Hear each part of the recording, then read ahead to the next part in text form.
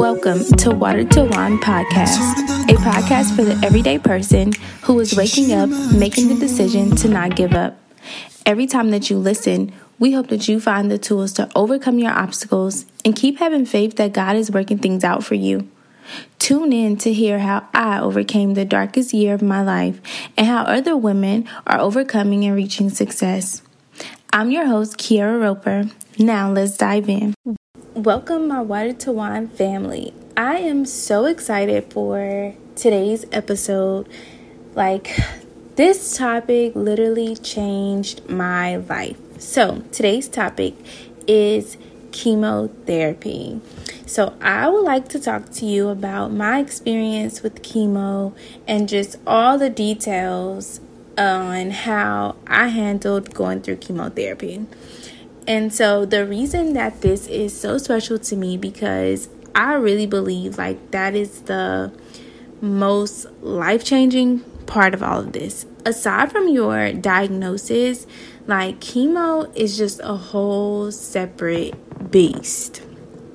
And so there is nothing in this lifetime so far that I could compare going through chemo with. It was just so much.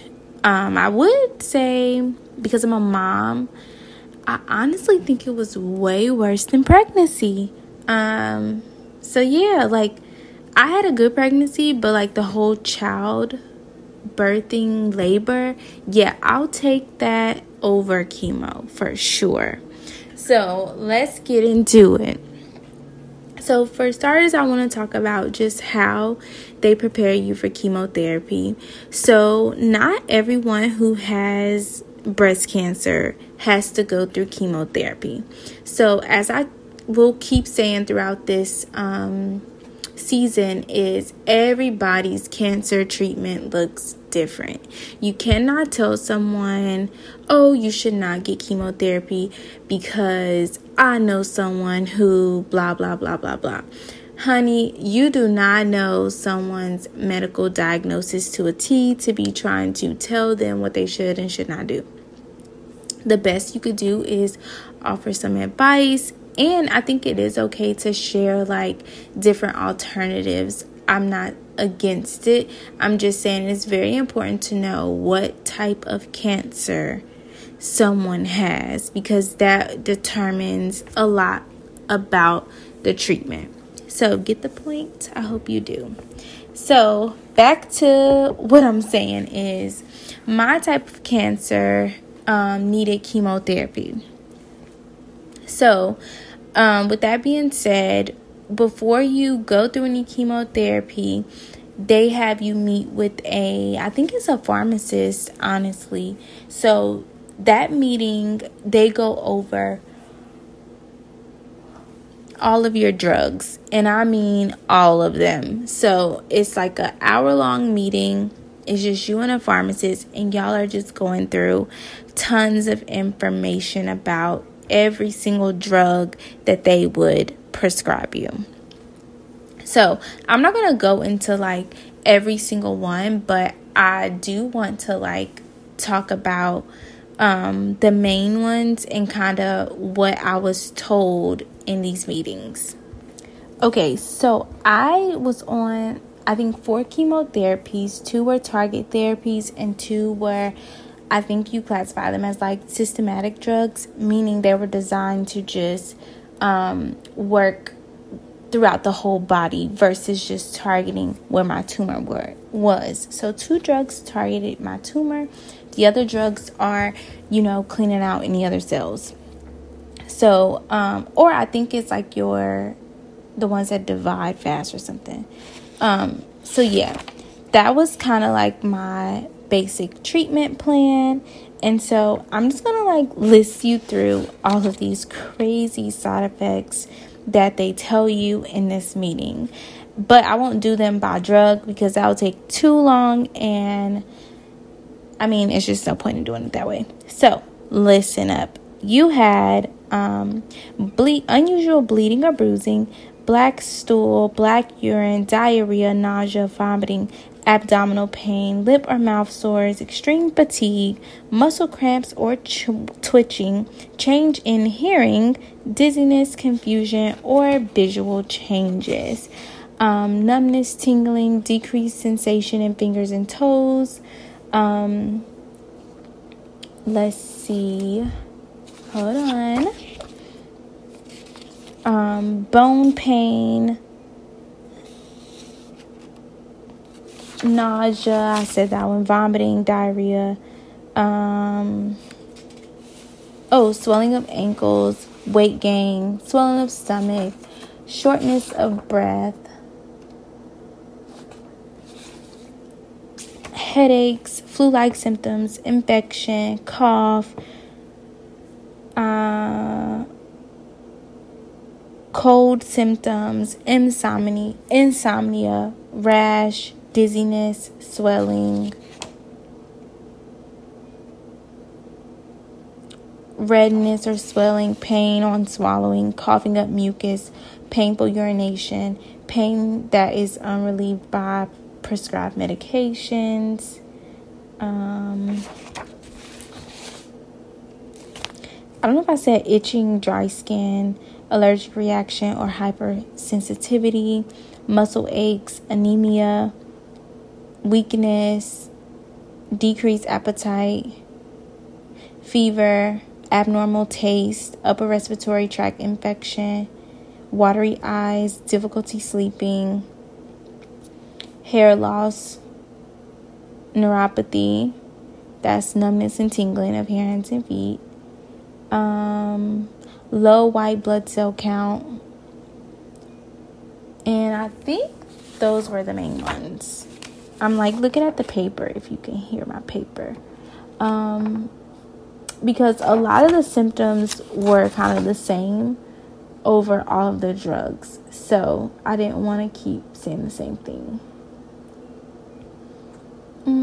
So yeah, and also, of course, they like kind of told me how one of the drugs can affect your heart. I don't know if it's like inflammation. I can't quite remember. I definitely know it's on one of these papers if I look hard enough. But because of that, I also had to get echoes every 6 weeks, and that's where they would take scans of your heart to make sure that the drugs are not affecting your heart. So that, you guys, scared the crap out of me the whole time. So they also tell you to drink a lot of water to avoid like being out, because the sudden like wipeout of your immune system is a big thing. So they want you, to avoid crowds, people with colds, and you have to like report any fevers or infections, because that is like a big deal. Alongside my chemotherapy drugs, the next day, so if you in chemotherapy at 3 p.m. that afternoon, you have to be back in the office to receive a shot, which basically they give you a separate shot in your arm, and that stimulates your bones to make cells that will help increase your immune system. So you have your chemo day, then the next day you have your... So you will have your regular chemo day. The day after, you take your shot. It's called Neulasta. So you take your Neulasta shot, and then boom, recovery starts. So they warn you that like 2 to 3 days after your chemo, you'll hit what they call a nadir phase. And that's that phase of like your immune system, I call it basically crashing. And so during that phase, it's essentially where you have your low blood counts. And that, you guys, is the hard part. Or nadir. I've heard it both ways, but I call it nadir. I don't know, but it's NADIR if you want to look it up. And so it's basically the point in time between chemotherapy cycles where you experience your low blood counts. And so it happens a couple days after chemo, but you guys, it could last 7 days. Between 4 to 7 days, you could be experiencing this particular phase.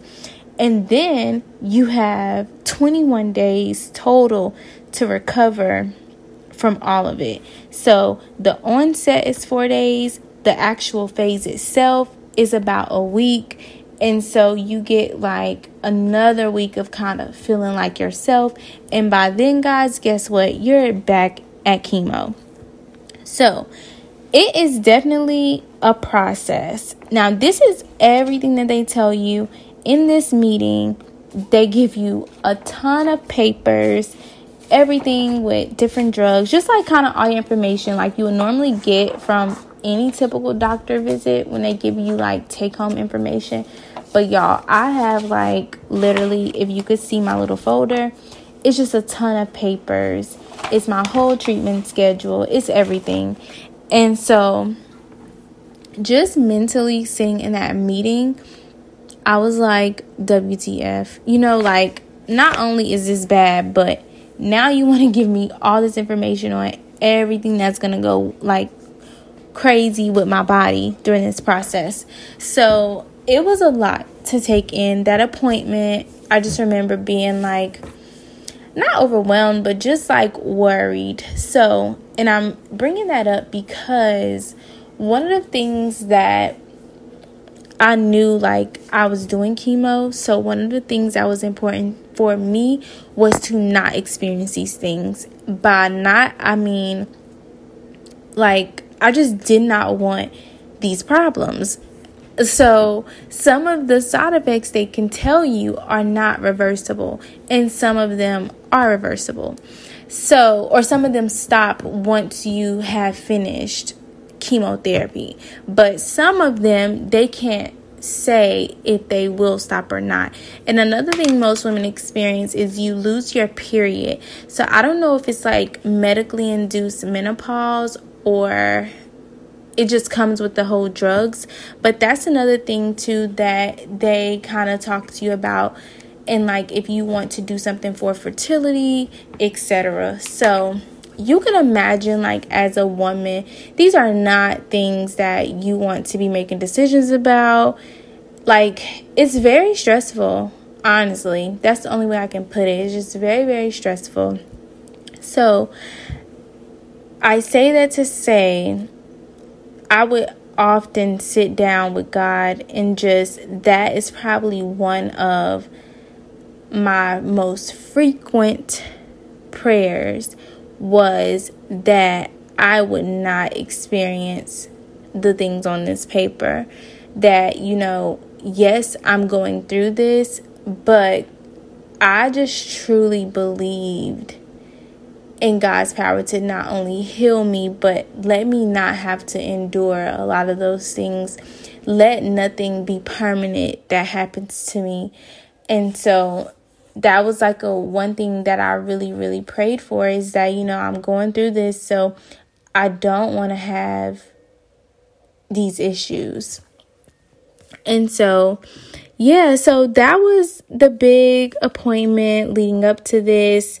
So how did I handle it? So my first appointment, you go in, and a lot of your chemotherapy is given through an infusion. The way to explain it is, imagine getting an IV. If you've ever had an IV or any kind of fluids, that's kind of what it's like. The difference is not saline or whatever they're giving you. It is your chemo drugs. And so each one has a time frame on how they give it to you. Y'all, they also give you Benadryl when you get there, so that you have no allergic reactions to the chemotherapy. And I hated the Benadryl, y'all. I'm not a fan of feeling like drunk and stuff. So my first day was terrible because the Benadryl was too strong for me. And I felt horrible. I felt like I was about to have a heart attack. And I don't know if it was the anxiety from just it hits you. Like, it's not the same as taking the tablet at home or whatever you take. When they put this thing through your port, all the drugs hit faster. All of them. It's like going straight where it need to go. So it hits you at once.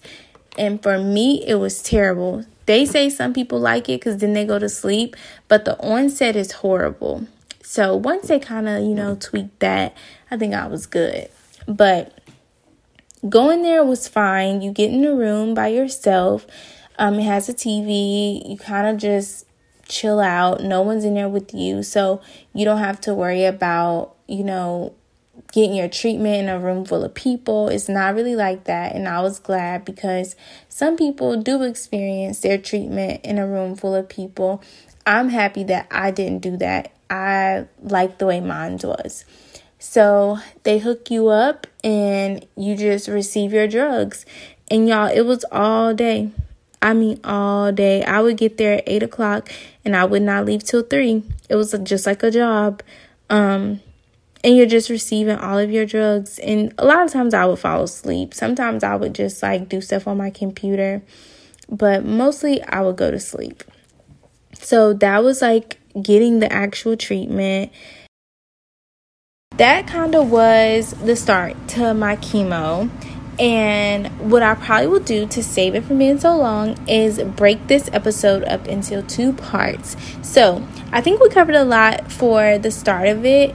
And so I would like you to tune in to the next episode so I can go into exactly how I handled my nadir phase or nadar phase of experiencing those low blood counts. What it was like being home with the baby.